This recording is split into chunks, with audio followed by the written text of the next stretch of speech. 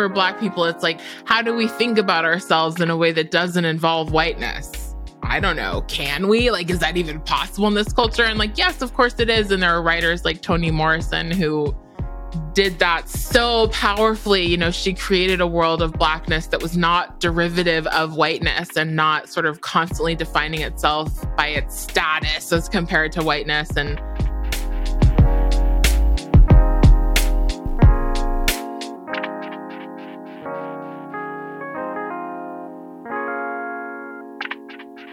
I'm Layla Saad, and my life is driven by one burning question. How can I become a good ancestor? How can I create a legacy of healing and liberation for those who are here in this lifetime and those who will come after I'm gone? In my pursuit to answer this question, I'm interviewing changemakers and culture shapers who are also exploring that question for themselves in the way that they live and lead their life. It's my intention that these conversations will help you find your own answers to that question too. Welcome to Good Ancestor Podcast.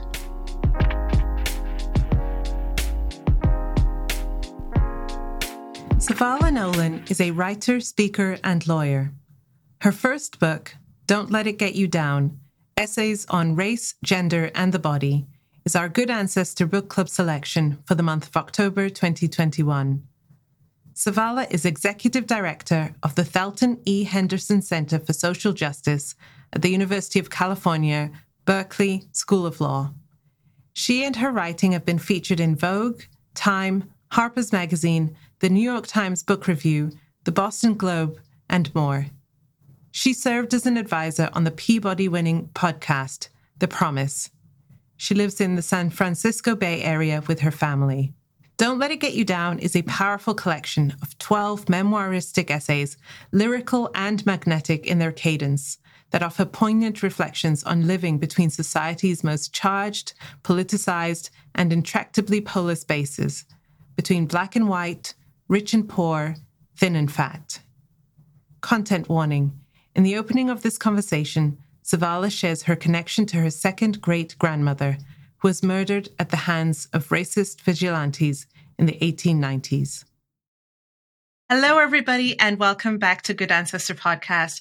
I'm your host, Layla Saad, and today I'm speaking with the wonderful Savala Nolan, author of our Good Ancestor Book Club pick for the month of October 2021. Her book is Don't Let It Get You Down, Essays on Race, Gender, and the Body. Welcome, Savala. thank you, Layla. You know, I am so thrilled to be here. And somehow I missed the memo that my book was going to be part of your book club. I thought we were maybe just doing the podcast. It didn't quite come together immediately. So we're here to celebrate it all. Yeah, I'm overjoyed. Really, really overjoyed. Yeah, absolutely. This is a book that I'm excited to be introducing to our book club members, as well as our podcast audience members as well. It's a book that spans many, many topics through the lens of the body. And we're going to be getting into that in this conversation. But in the meantime, I want to encourage our audience members, if you're not a member of the book club, head on over to our Patreon page or to goodancestorbookclub.com. Check out what we have on offer there. Each month we feature a different author and a different book, and we have discussions in the Patreon community, as well as at the end of the month, we have discussions with the author themselves. So let's get into it, Savala. Our very first question that I ask every single guest: who are some of the ancestors, living or transitioned, societal or familial, who have influenced you on your journey? I love this question, Layla, because it changes. You know, I think about my ancestors a lot and have for many years, you know, and depending on where I'm at in my life and like what is top of mind for me, or maybe, you know, who's coming through, if that's kind of the lingo that makes sense to you, that answer changes. So knowing I was going to be talking with you, I've been thinking about it the past couple of days. And the two that really come to mind, or I guess it's a group of people and then a single person, are my great great grandmother, Laura, on my dad's side, who we don't know much about. We know that her mother was born into slavery, we think in Alabama or Louisiana. And Laura lived in Texas and died in Texas. She was murdered by racist vigilantes in 1898 in Texas. And I think about her a lot. Unfortunately, what I think about most with her is her death and how she died. And that's what I know most about from her life. That's the story that exists still about her at this time. And I'm always aware of the danger of kind of trapping my ancestors, especially my Black and brown ancestors, kind of in the amber of trauma, because I'm descended from enslaved people and there was so much suffering because of that. So I'm always aware when I'm thinking about her of how to both honor her suffering and not limit my relationship to her suffering. So she's with me a lot right now and really has been since Breonna Taylor was murdered, because there were so many overlaps in Laura's story and Breonna Taylor's story. And the other ancestors that I feel really connected to and are on my mind a lot are not people I'm descended from in terms of genes, but they're spiritual ancestors or cultural ancestors, I guess you might say. And those are the three women who were enslaved by the white side of my family, who I write about in the book. I write about Laura too, but their names, or the names they were, called, they may not have been the names they were given, but the names that they were called by my family were Phyllis, Grace, and Peggy. Peggy was a girl and Phyllis and Grace were women, at least according to the property tax ledgers that we have. And again, with them, I think about the way that I share a lineage, to enslavement with them, and how they are the only people whose identity I know who are connected to me through enslavement, and the irony that they're on the white side of my family as opposed to the Black side of my family where the actual people were enslaved. So I ponder that mystery of feeling so connected to people that I'm not related to because they share an experience with people I am related to that I don't have access to. And again, I think about how to honor them and pay homage to them and sort of be on a kind of constant internal pilgrimage for them without reducing them or flattening them to their identity as people that were enslaved. So yeah, they're with me a lot and they ask a lot of me because, to be in relationship with them is not simple or straightforward. And I feel their grit, I feel their grit. And I suppose I draw from that. So that's my answer right now. It might have been different a year ago or a year from now, but those are the people I'm really thinking about a lot right now.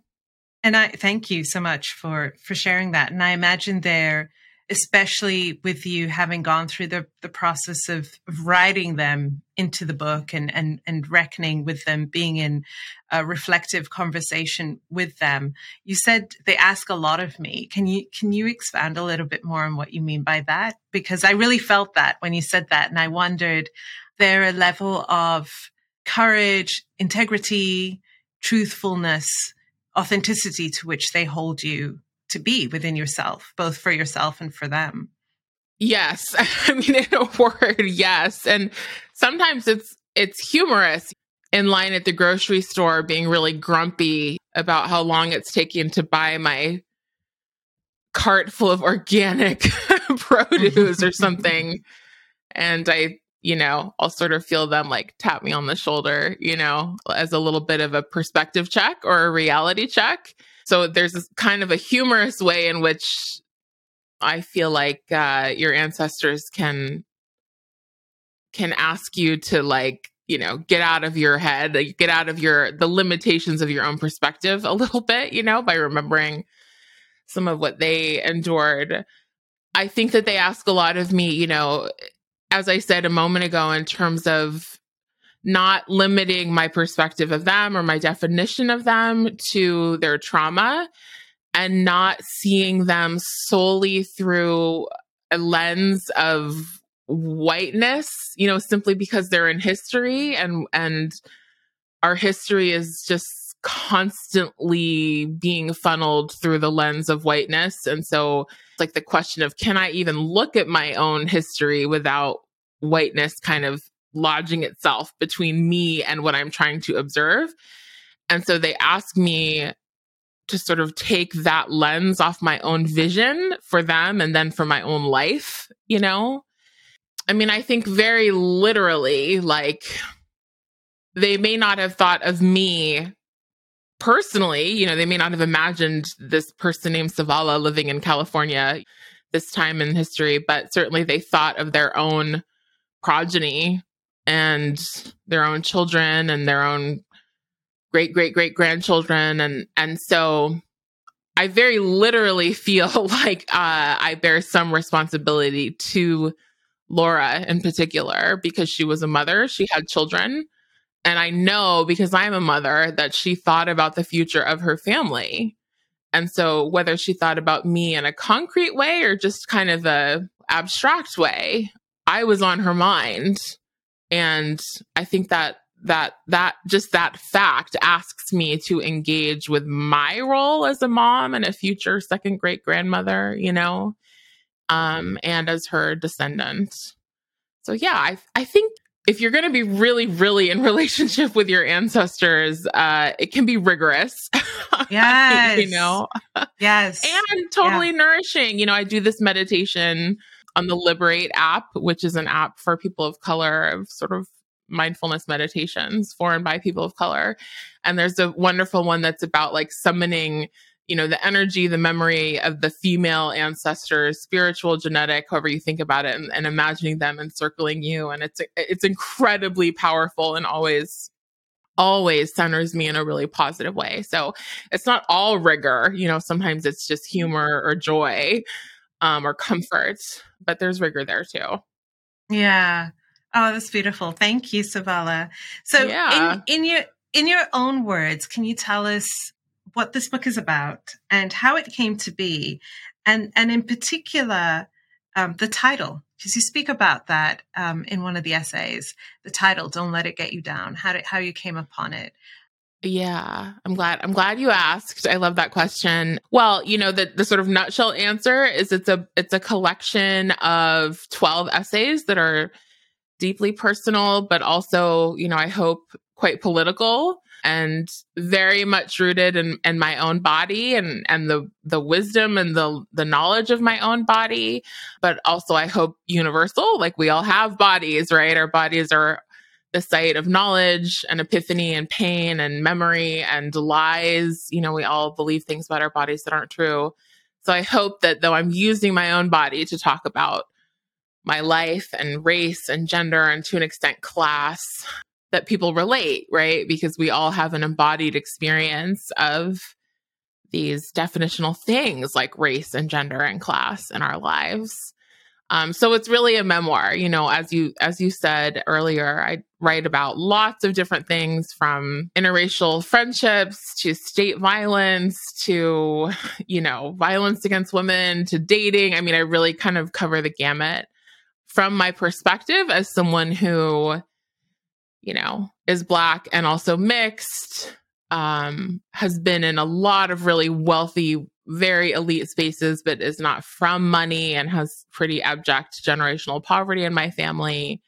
From my perspective as someone who's been fat and thin over and over, and, as a woman in particular, we're so kind of tied to what we look like that it can powerfully inform your perspective to have a body that's right sometimes and a body that's wrong sometimes. So I bring this kind of multivalent or multilingual perspective to these issues, and I wanted to map that. I just wanted to chart and explore that, and that desire turned into the book.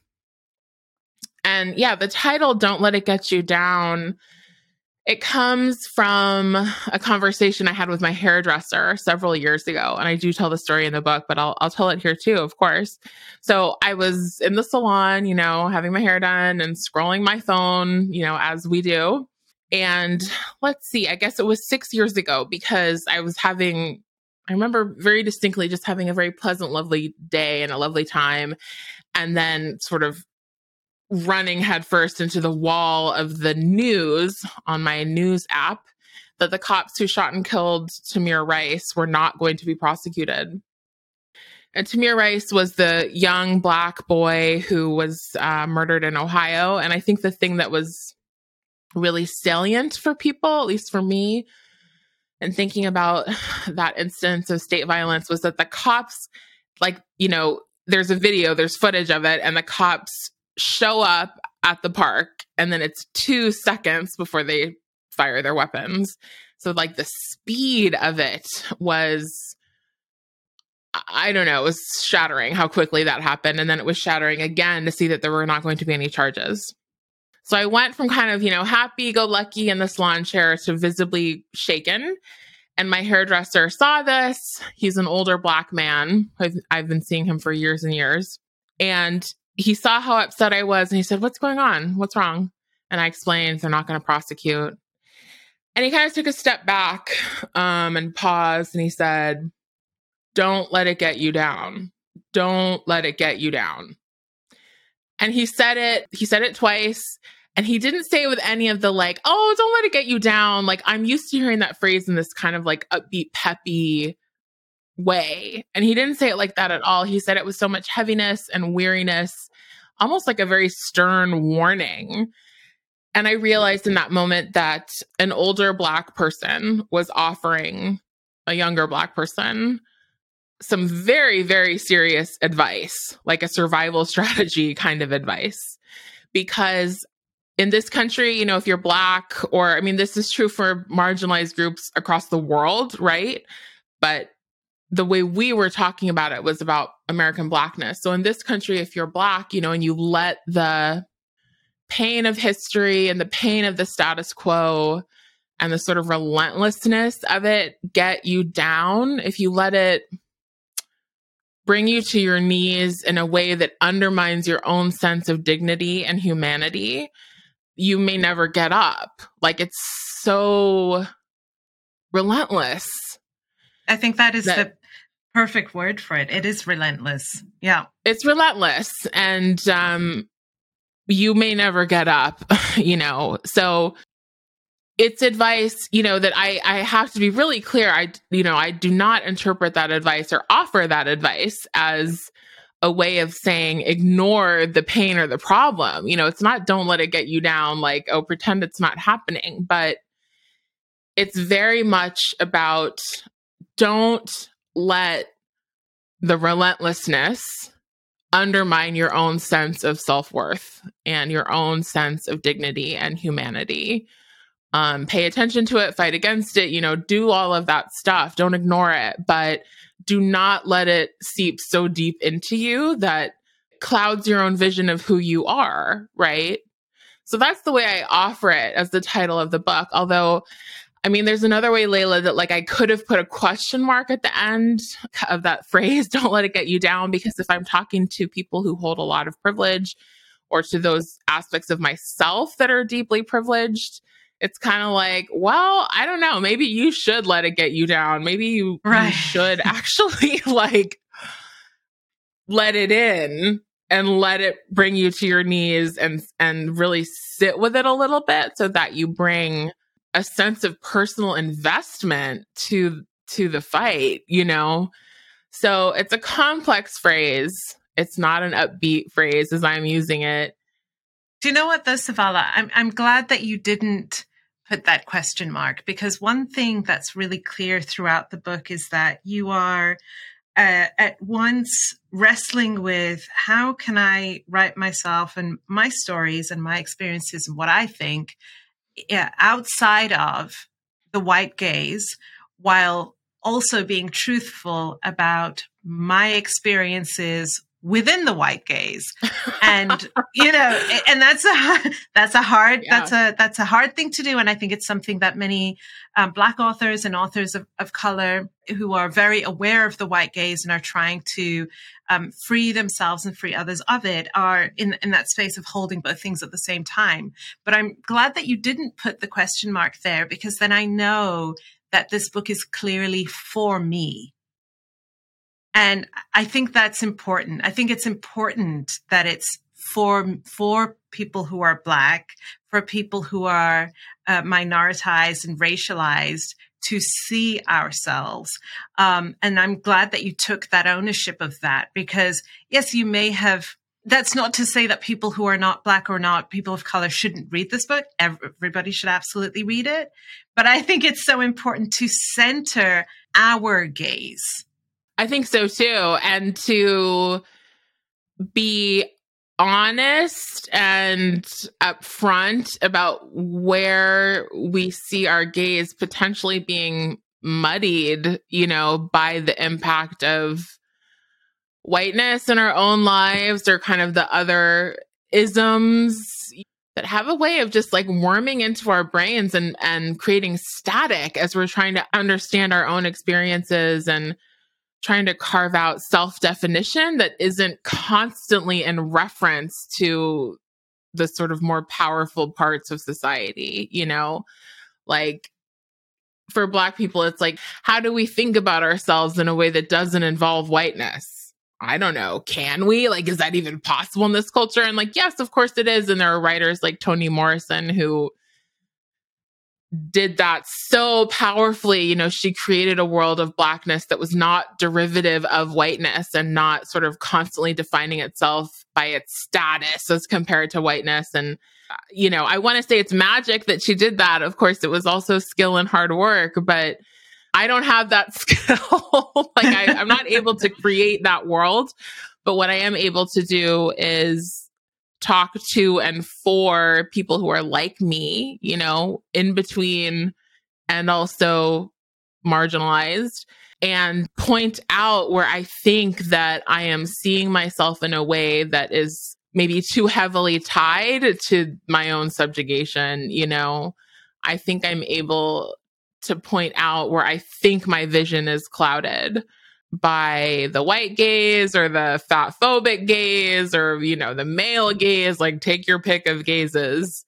And I tried to do that, in the book so that it would be like a mirror for people. Somebody used the phrase a mirror and a hug, for women and brown women and all of that. And I hope for people who don't share those kind of identities, it still is a mirror in some way, maybe more of a revelatory way. But yeah, I want women and Black and brown women and fat women to see and feel themselves in this book. I mean, that's the feedback that like really, gets my heart, is when I hear from people and they're like, I saw myself in this book. Oh my God, Yeah, so I absolutely did. And I shared this with you before we hit record, that even though our experiences are quite different for many different reasons, there was so much that I read that I was like, oh, I recognize myself here, even if it was in a slightly different scenario. But I recognize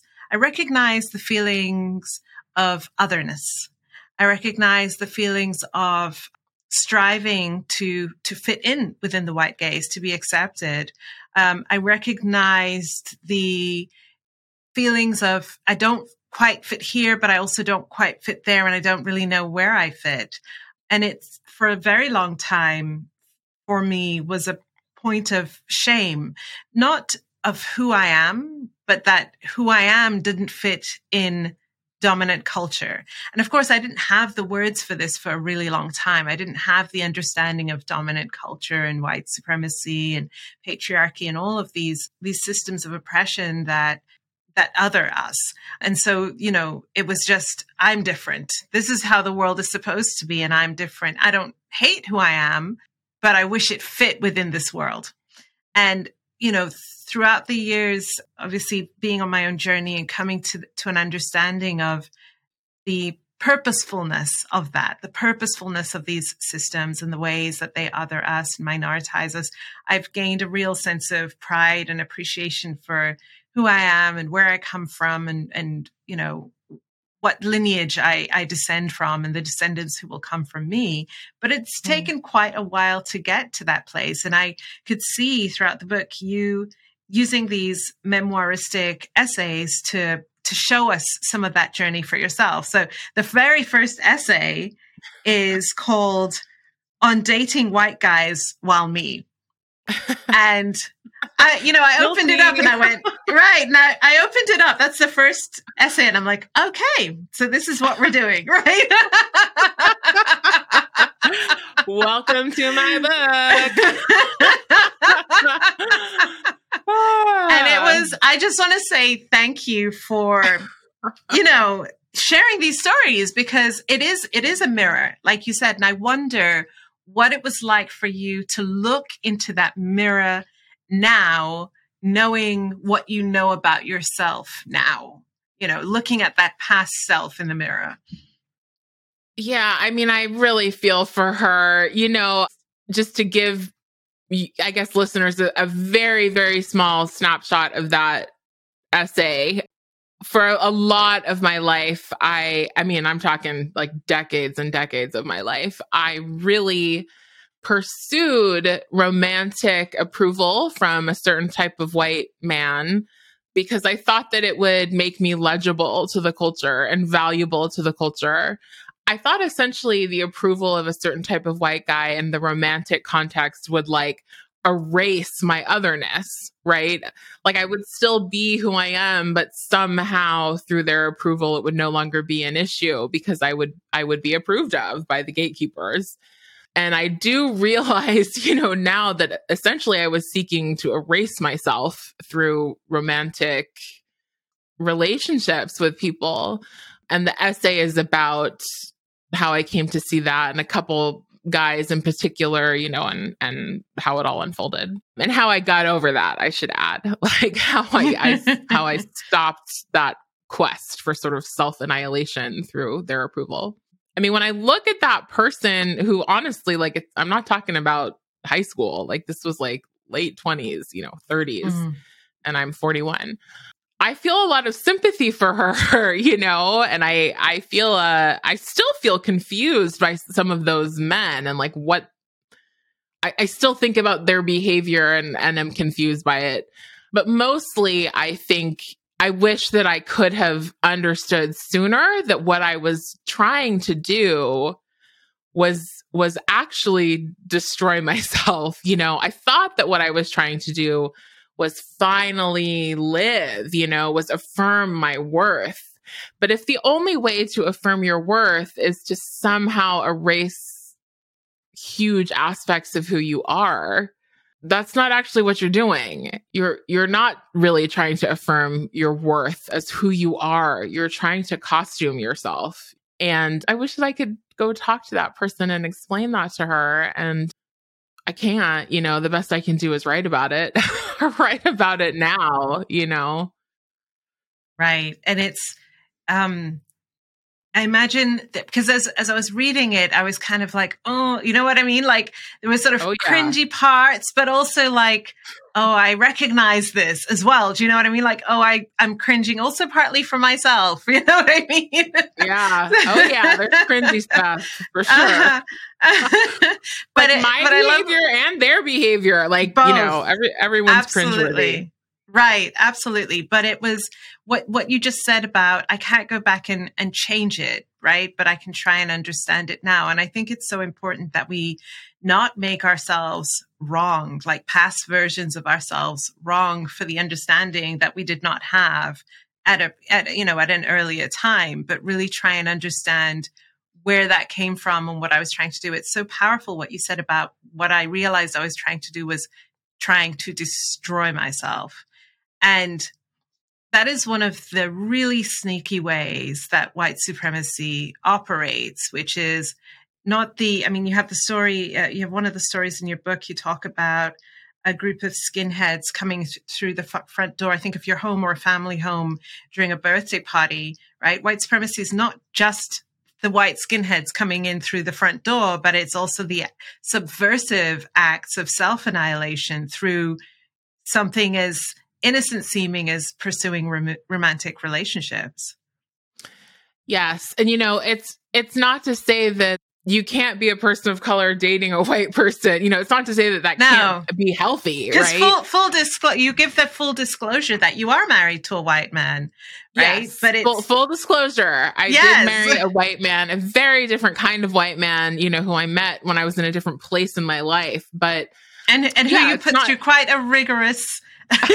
you put through quite a rigorous amount of questioning and sort of, I did yes. Because rather than wanting to escape my blackness, which I was sort of trying to do with the previous dudes, by the time I met the guy who became my husband, I did not want that. I did not want to have to put on some costume, of acceptability, racial acceptability in order to fit into his world, So I grilled him about like what he knew about natural hair and like what, just how many black friends he had. Not that is a litmus test, but, like at least a black friend, like as opposed to some of the other guys, that I was interested who were really insulated in a very segregated kind of whiteness.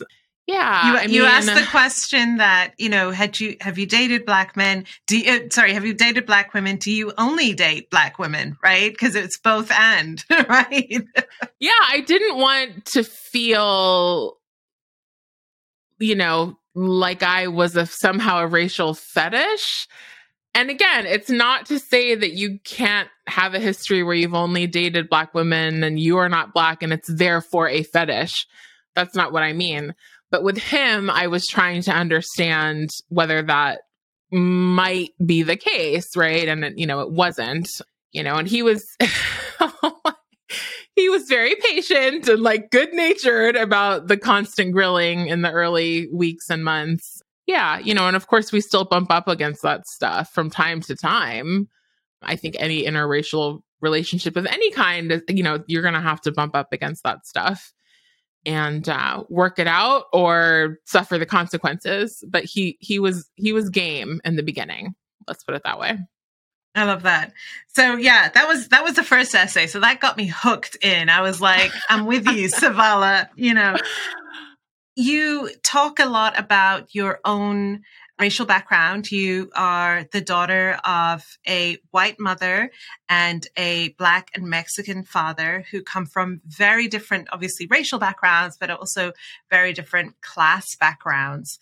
But you were raised primarily by your mother. Tell us about how you came to understand yourself through the years.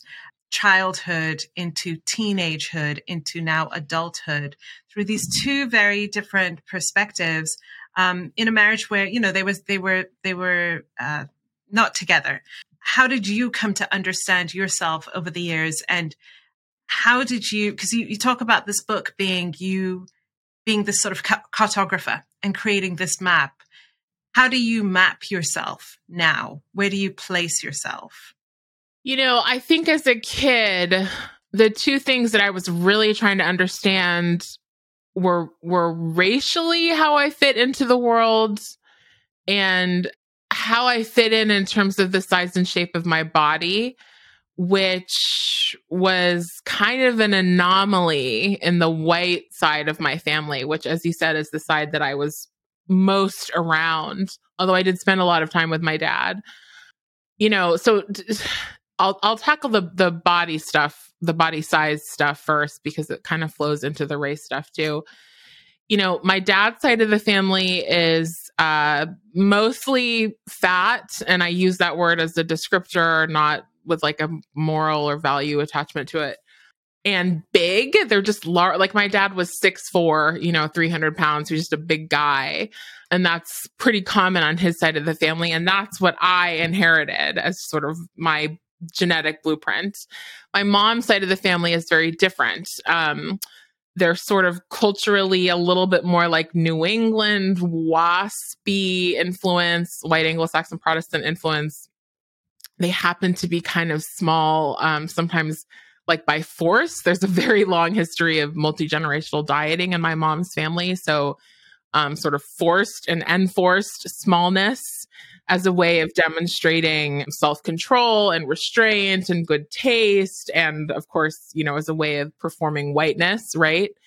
So I was like I just stuck out. I just did not have the body that I quote unquote should have had to fit into the family that was raising me, because I was big and I was sometimes fat. I started chronic dieting with my mom when I was about 4 years old. So sometimes I was fat as a kid and sometimes I was thin. And, I really struggled to feel anything other than horrible and confused about my body. It's incredibly damaging to be a little kid and be told that your body is wrong and it's your fault because you are eating too much or whatever. I mean, what does a 4 or 5-year-old do with that? So I certainly struggled to understand if I could even be on the map of who gets to belong in the culture and sort of the circle of human concern. Was there anywhere I could be as this sort of fat kid, who literally people blamed for my body, erroneously. But they did it. And I should mention, my mom had good intentions. She thought that she was protecting me from a lifetime of pain, if she had allowed me to just be a chubby or fat person, because that was the education she received from her mother, who was a chronic dieter, and so on and so forth. So she thought she was doing the right thing, even though she wasn't. Racially, I also felt, a bit lost often. I don't remember having a very clear sense of being Black when I was a little kid. I had a very clear sense of being mixed, I think, because I lived with my white mom, and seeing and understanding myself as mixed and Black came later in my life, as I began the process of self-definition. And, that includes racial self-definition. I think because my dad was Black, I had a model for Blackness, and I understood that I wasn't white. I understood that I had Blackness in me very clearly because of my dad and because of his body, which is so like my body. And I think as a young kid, bodies are kind of the easiest way to understand race. As I'm teaching my daughter about race, it's she can understand skin color. She doesn't get all the more intricate mental and emotional stuff. But because I had my dad, I had a foothold in Blackness that was internal. But, I still wasn't, quote unquote, as Black as some of the Black people who were around me, I think because I was growing up in a white family. And so that was somewhat confusing too, I'm really lucky that I had a white mom who understood that she had to be proactive about giving me connections to Blackness. I think it's not uncommon for white parents raising kids who are not white to not understand that. And she did understand that. She didn't get it right all the time, but she made the effort to give me some sense of Black politics, Black taste, Black culture, Black aesthetics, Black history. She tried, and I thank her for that. I think that, I didn't really come into defining myself, though, as defining myself for myself, and less defining myself in opposition to the more powerful norms of the culture. Honestly, fully, and of course it's always unfolding, but until I stopped dieting, which was when I was 35. Because for me, dieting, which I'd been doing since before kindergarten, against my will, obviously, as a kid, I wasn't choosing it. I didn't consent. But for me, dieting was always a way of trying to erase bigness and Blackness in my body, because there's a way in which the things we associate with fatness that are negative, we also associate with Blackness, too much appetite, lack of control, lack of intelligence, laziness. There's this way that fatness and Blackness are really interwoven, and culturally, an anti-fat bias and anti-Black racism are also interwoven. So dieting for me was a way of trying to perform racial acceptability and gendered acceptability. And when I stopped doing that, I really freed myself up to kind of blossom and like have myself bear fruit, you know, internally with a feeling of wholeness around my racial identity and the size and shape of my body. This is a long, meandering answer to your question, Layla, and you might be rolling your eyes because I'm not answering it. No, absolutely not. No, you are answering it because what I'm Okay. what I'm thinking about, especially as you talk about making the choice to no longer diet, to no longer participate in diet culture. That is something that obviously women of all races can come to that decision for themselves and can talk about their history with dieting and what it meant for them. But particularly when it comes to Black women and women of color, I think the pursuit of thinness can't be unstuck from the pursuit of whiteness or proximity to whiteness. That in us trying to remold our body into a thinner body, I think we're also trying to remold it into one that is whiter, even if it doesn't look white, right? And so it makes total sense to me that actually your sense of racial definition came along with your decision to no longer participate in dieting and diet culture. So yeah, thank you for sharing that. So what happened then when that stopped? How did this defining myself for myself then begin to emerge?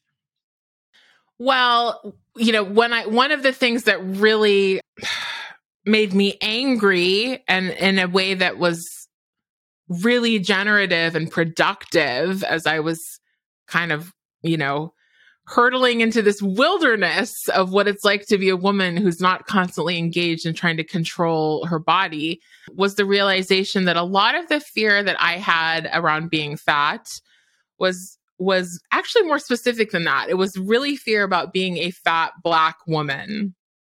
And fat Black women in this culture are just like if you see them at all, like they're being denigrated. You know, when I say if you see them, I don't mean, you know, across the dinner table. I mean like in the sort of cultural field of vision of books and movies and television and music videos, you know, all of that. There is a really persistent erasure of fat Black women. And then when they're allowed to be seen, they're seen in an incredibly flattened way that has all kinds of racist tropes stapled to it, you know, from the kind of mammy character to the like sassy, you know, real sassy one. I mean, it's so problematic. And so when I realized that it wasn't just for me about being thinner, it was also about being whiter. That was so disgusting for me. Like that realization was it was nauseating, you know? I mean, I had been doing a lot of kind of like race work or whatever since I was in high school, you know, and I was in an all-white private school and I was forced to really sort of develop my own vocabulary around race and stuff from a fairly early age, you know? But I never really put the two together, even though through my whole life they were operating together. So I never consciously put them together until my 30s, even though they had been, you know, play cousins throughout my entire life. So once I saw that and then could start to kind of peel it away, you know, the interesting thing about this process of self-definition outside of the confines of anti-Black racism and anti-fat bias is that I felt a lot less pressure to define myself, interestingly enough, right? Like yes. Toni Morrison, you know, like Toni Morrison talks about how like the very serious function of racism is to distract you and to kind of keep you constantly like in the hustle of contending with it, as opposed to, I think she means, as opposed to self-actualization that isn't like a constant hustle to appear valid to some outside observer. That's how I interpret it. I'm not a Morrison scholar, but that's how I interpret it. And I would read that quote of hers and like kind of get it, but like not really get it until I stopped dieting. I understood how much dieting had been around it had been me acting out the denigration of Blackness on my own body, you know? Right. And once I began the process of letting go of that, it was like, I actually don't have to define myself for these motherfuckers. Like, right. I can explore myself for myself and I can speak for myself, you know. It's not to say that the process of self-exploration and sort of self-understanding lost its value. I mean, it became even more valuable and interesting, but I felt much less of a need to define myself like in with external markers or Yes, you know, with a perimeter that right. Yes, right. Exactly. Yeah. I just so you know, I guess you could say the process of self-definition became much more internal and less for me about definition and more about feeling myself in the positive way, but also like literally feeling what I am and who I am. And if definition comes with that, great, but I'm way less interested in being something or someone that is legible to the dominant culture and more interested in doing my own thing, I guess you could say. I mean, I'm shining because it feels like what liberation feels like. I'm glowing. Do you know what I mean? It feels like what freedom feels like. Expansiveness feels like humanity, right? Like I'm not just one thing. I'm this multi-dimensional being who is just scratching the surface of all of the multitudes that I contain. And I'm glowing because so much of what we see in the public discourse around what Blackness is flattened into this 2D, you know, really reductive picture of Blackness that's linked to trauma, that's linked to pain, that's linked to suffering, and even, you know, strength and resilience. But even that comes as a response to dealing with whiteness. And so, you know, this is, it's really just liberating to hear. And obviously I know, you know, you're not at nirvana, right? I know that you are, you're still on your journey, as we all are. But I think getting to touch those moments or getting to, pull down one wall that's just been standing in the way of this incredible vision, right? That is accessible to us. That is something worth celebrating. So thank you for sharing that, because it's just lit me all up. Yeah. I mean, it's real, you know, like to be in a place where you understand that you are your touchstone, you know, it's not outside of you. It's incredible. It only took 40 years to get here, you know? And as you said, of course, it's a process, you know? I mean, gosh, it's a long process and it's ongoing, but I'd never go back, you know? I'd never go back to the sort of sense I had that I defined myself in relation to these other people who had already defined me, you know? And my job was to somehow either fit or constantly fight against their parameters for me. Yeah, not for love or money would I go back to that mindset. Beautiful. Savala, in this book, you also talk about your relationships. Well, you talk about interracial relationships as well as interracial friendships, right? Mm-hmm. And you have this essay called Dear White Sister, where you talk about an incident where a now former friend shared an Instagram picture of them, I guess, doing roller derby or getting into roller derby. And the caption was a quote from a lyric from Beyonce's song Freedom. With that song having that song is very specifically about like something, right? It was a song.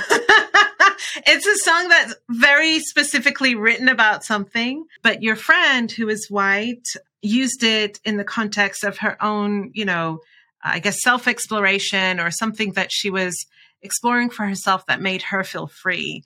And you talk about wrestling with, how do I have this conversation with her?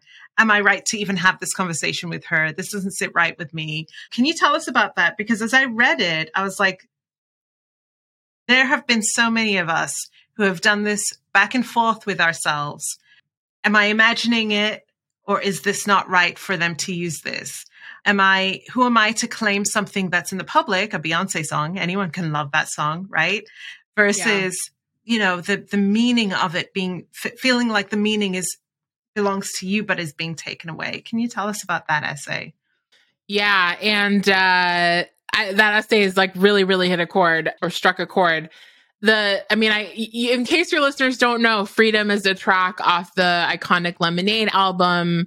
And it is very, very much about Black freedom struggle in America and its ongoingness and the strength it takes to sort of keep up the pursuit of freedom, and the sort of ingenuity and the diligence and the discipline of never quitting in that pursuit for freedom. And so the lyric is, I'm gonna keep running because the winner don't quit on themselves.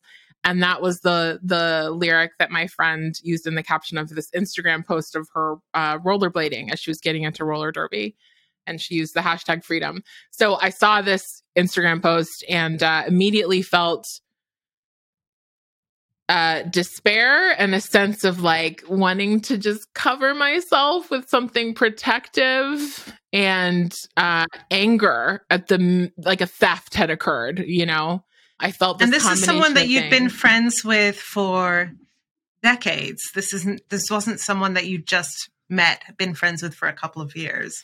No, this was someone I was really good friends with for 20 years, and someone who is white but has a pretty high level of racial consciousness.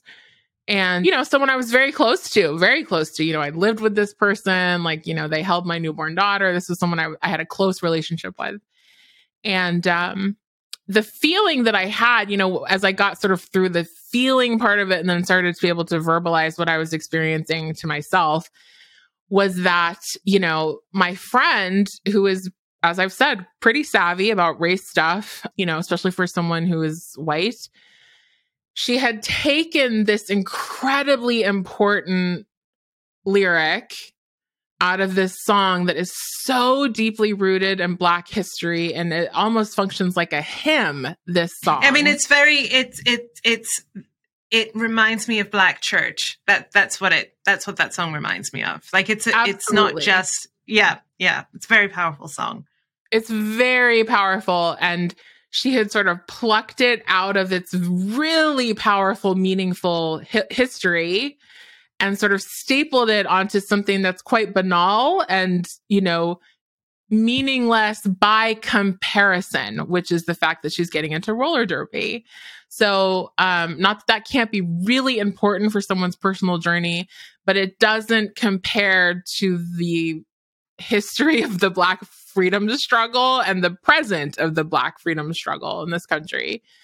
Like starting with chattel slavery, it just doesn't compare. It's a misuse, right?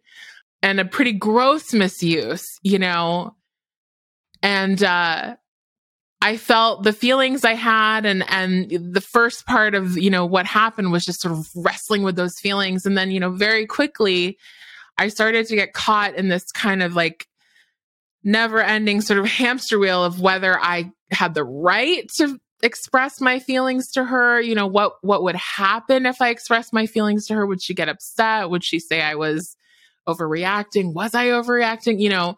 Talk about the function of racism as distraction. I spent weeks unsure of whether I could, how I would, whether I had a right to be so upset and to bring it up to a white person.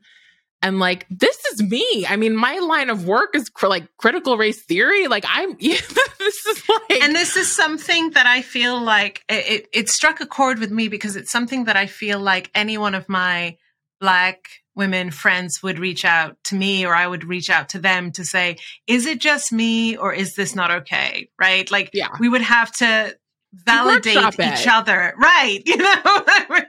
We'd have to have like, is this okay? How do I go about I've been wrestling with this thing, and we would have to, as you said, workshop it. And that takes up so much energy. Yes.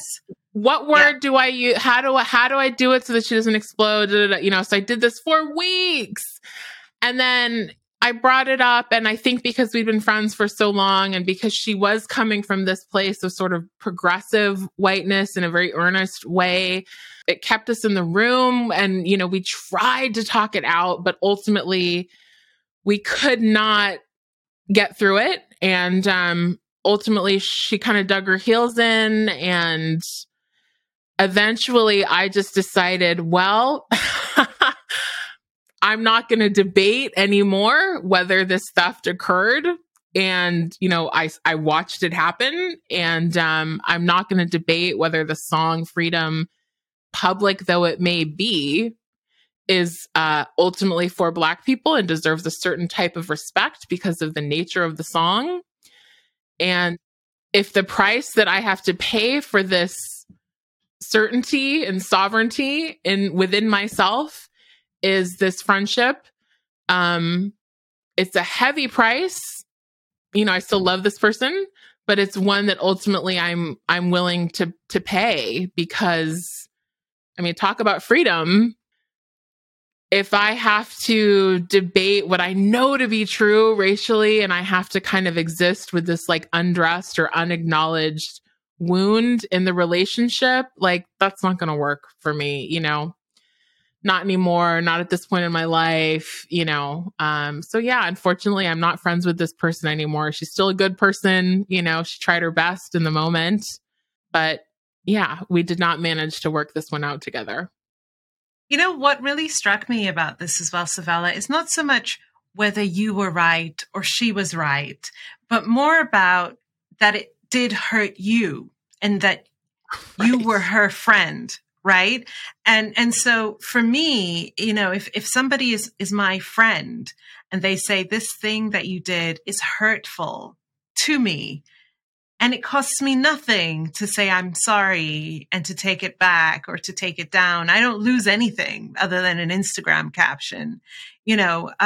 My friendship to that person is so much more valuable than this small thing that I would immediately take it back. And it struck me how whiteness is so obsessed with a sort of clinical, intellectual parsing of let's debate whether this is right or wrong on the merits, as opposed to the more, I'm talking to you friend to friend. We're talking about what this carries for me, right? As a person who is Black, like this is what it carries for me. This is how it hit me when I saw it. And yet we know that when we try to appeal to the emotion side, it almost undermines our argument even more. It actually doesn't bring us closer. It makes us seem like the angry Black woman, the irrational Black woman who isn't just, having a civilized conversation, but bringing her emotions in. That was what frustrated me the most when I got to the end of this essay. Well, you said it.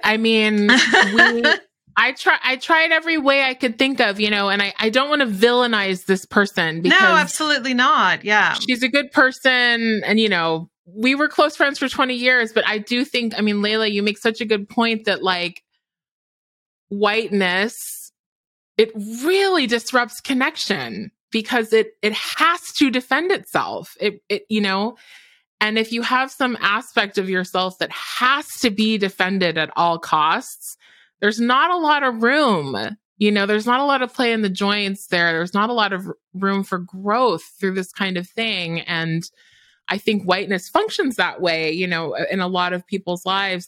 They whether they want to or not, whether they're conscious of it or not, they're compelled to defend it at all costs. And it just, no matter what I tried, I couldn't really get through. And indeed, when I became emotional, then I was sort of hysterical. And when we were sort of in a more clinical debate about the definition of appropriation, it's like, this isn't really what it's about. But that was sort of where it kept going. And I think with something that hadn't that hadn't pierced whiteness and like pushed on it so hard, we probably would have been okay. You know, I think we would have, you know, we've had 1,000 little tiffs over the years, you know, when you're close friends with someone for decades, you get through it. But this was just not, we just couldn't get through it. And I really think that whiteness is why, you know, whiteness as a system of habits and beliefs that kind of embeds itself in some people. That's what I mean when I say whiteness. I think that's why. And it's unfortunate, but, you know, it is what it is. It is what it is. And I know that there are many white women who are listening to this episode. I know that there are many Black women and women of color who are listening to this episode who've been on, you know, one side of a situation just like this. And I think it's so important I felt that it was important for me to read a story like this to know it's not just me that these things happen to, right? No, it happened to me the other day. Oh my gosh, I dropped my kid off at school and I'm walking home and my neighbor stops me, you know, very lovely woman who happens to be white. And she's like, "Oh, I'm so glad I ran into you. I was going to come by the other day because I have a question for you." And I was like, "Oh, okay." You know, and she was like, we were going through, my, you know, an aunt passed away and we were going through her things and we found a bunch of racist memorabilia and then she cataloged them for me and she said, "What should I do with them?" What? Are you kidding? This is highly Googleable. Like, you don't have to find the Black person in your life to ask them this. Wow. She meant well, you know, she didn't mean anything by it. But yeah, I mean, you know, this stuff happens all the time. All the time. Pretty all constant. The time. Yeah. So I think, thank you for sharing that. I'm sorry that that happened to you. And it's things like that happen and you're like, am I on a TV show? Do you know what I mean? Like, what am I supposed to do with this moment? I know. Well, don't let it get you down to the Don't let it get you down. Right? That your humanity starts to feel wobbly even to you. Like, you know, don't let that happen. On that note, so I want to bring our incredible conversation to an end. And I want to encourage, again, people to join the book club because there are many other topics that this book goes into. You talk about your former obsession with watching SVU and how you internalize this sort of normalcy around seeing violence against women. You talk about your journey through a racialized pregnancy and how you felt when your mother bought your daughter a white doll. You talk about state violence, your father's journey with that, your own understanding with it as well. There's just so many incredible topics in this book. So I really want to encourage folks, if you want to dive into deeper conversation with us on this and be able to ask Savala herself some questions, do join the Good Ancestor Book Club. But in the meantime, in this conversation, I want to end us on a high. So I'm going to read a quote from your book where it's this really beautiful page where you're talking about the beauty of Black culture. And I know that you were talking specifically around Black American culture, but also around sort of Black diasporic culture as well. So you say, Blackness is the opposite of cultural vacuity. Is it ironic that thinking we were inferior, whiteness banished us to the outskirts only to see us create culture that is arguably more ripe, rich, and dynamic and borrowed than any other on earth? Our contributions to humanity are enough to swell us with pride, and they should do, and they do. And I love that. Like, I read it several times. It's beautiful. Thank you. If we don't want to let it get us down, and by it's all of these things, the anti-Black racism, the fat phobia, the misogyny, all of the it's, right? What do we do instead? Because it's not about, like you said, ignoring it or gaslighting ourselves, or it's not about that. But what do we do instead? What are the other ways that we can access healing for ourselves, change, justice, and how we can keep going, not just surviving, but also thriving in spite of the many assaults that are constantly visited upon us? I mean, that's the question. That's the $1 million question. And I think there are 1,000 answers. There's 1 million answers to it. You know, there's a way in which, you know, the thing that you need to do is whatever lights you up, whatever makes you feel lit from within is the thing that you need to do, whatever that looks like. So I guess writ large, I want to encourage people to turn their gaze inward and like to stoke the fire within them without really a ton of regard for the external pressures that are trying to define them and contain them and mold them. I mean, you can't totally disregard those things because we have to live in the world. And part of living in the world is sometimes forcing yourself to fit into those contours, for survival, right? Or just to get through a situation. But to the extent that we can counter that necessary set of actions we sometimes have to take by really purposefully turning away from the external stuff and turning inward, I think that's really important. I think creation is really incredibly important.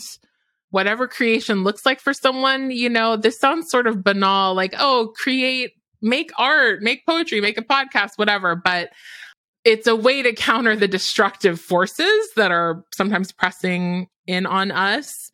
And if you're purposeful about it, and you, not that everything has to be a sacrament, I'm all for the profane too, and, the banal, but if you are able to sort of see that part of your act of creation, whatever that looks like, is a form of resistance and is a form of conversation with your ancestors and your progeny, and is a way of sort of being in conversation with the world, I think that can be really powerful, whatever kind of creativity comes through you or wants to come out of you. The other thing I would say, and this is like simultaneously very practical, but also extremely profound, is stop dieting.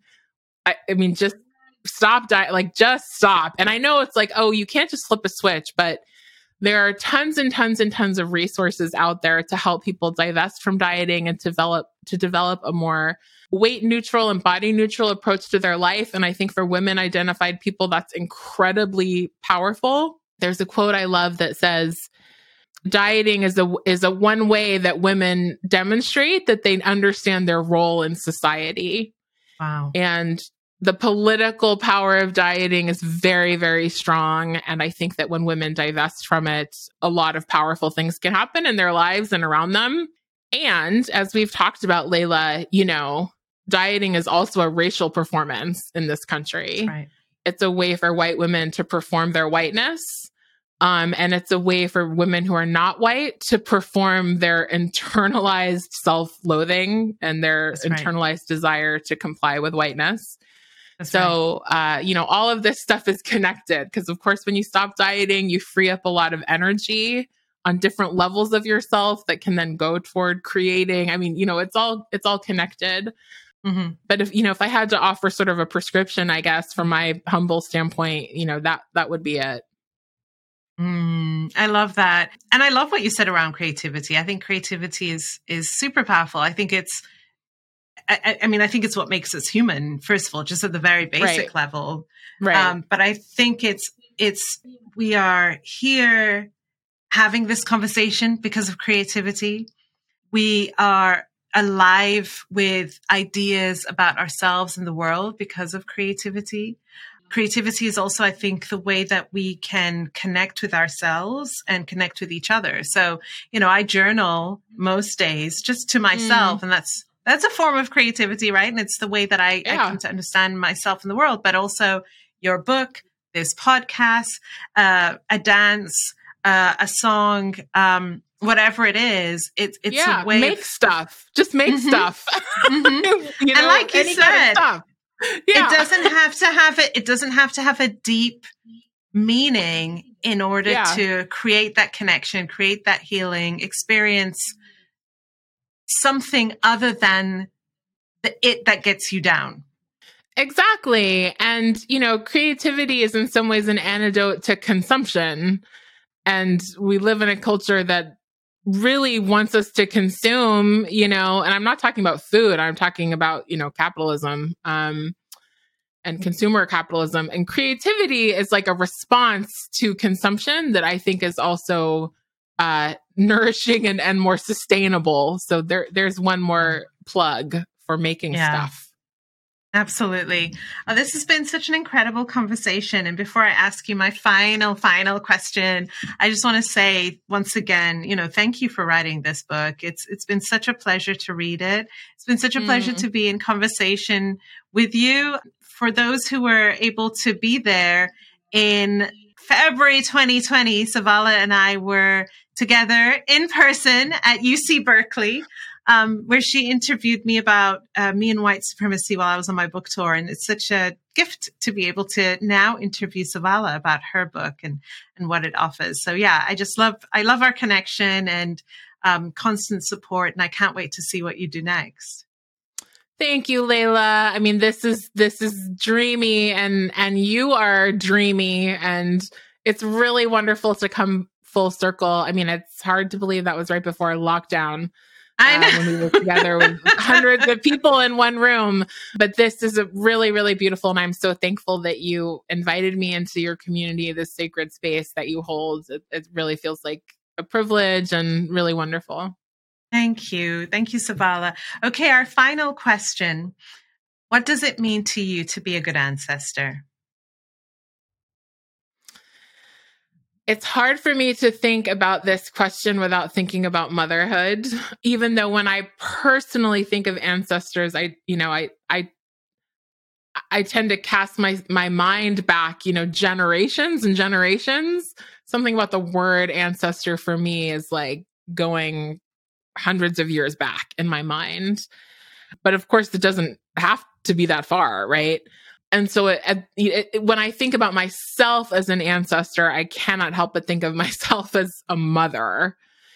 And so the question for me kind of naturally becomes, what does it mean to be a good mother? And the first thing I think is the pressure mothers experience to perform 10 out of 10 all the time. And I'm very much a fan of the good enough school of motherhood, good enough is great. So that being said, because I don't want to put pressure on myself or any other moms out there to bat 1,000 in the ancestry ballpark either. We're allowed to make mistakes. But when I think about my daughter and who I want to be for her, and the fact that she will view me as an ancestor, and her children, if she has them, and so on, will see me as an ancestor. What it means to me to be a good ancestor is to be someone who is really, in my own life, balanced between the past and the future.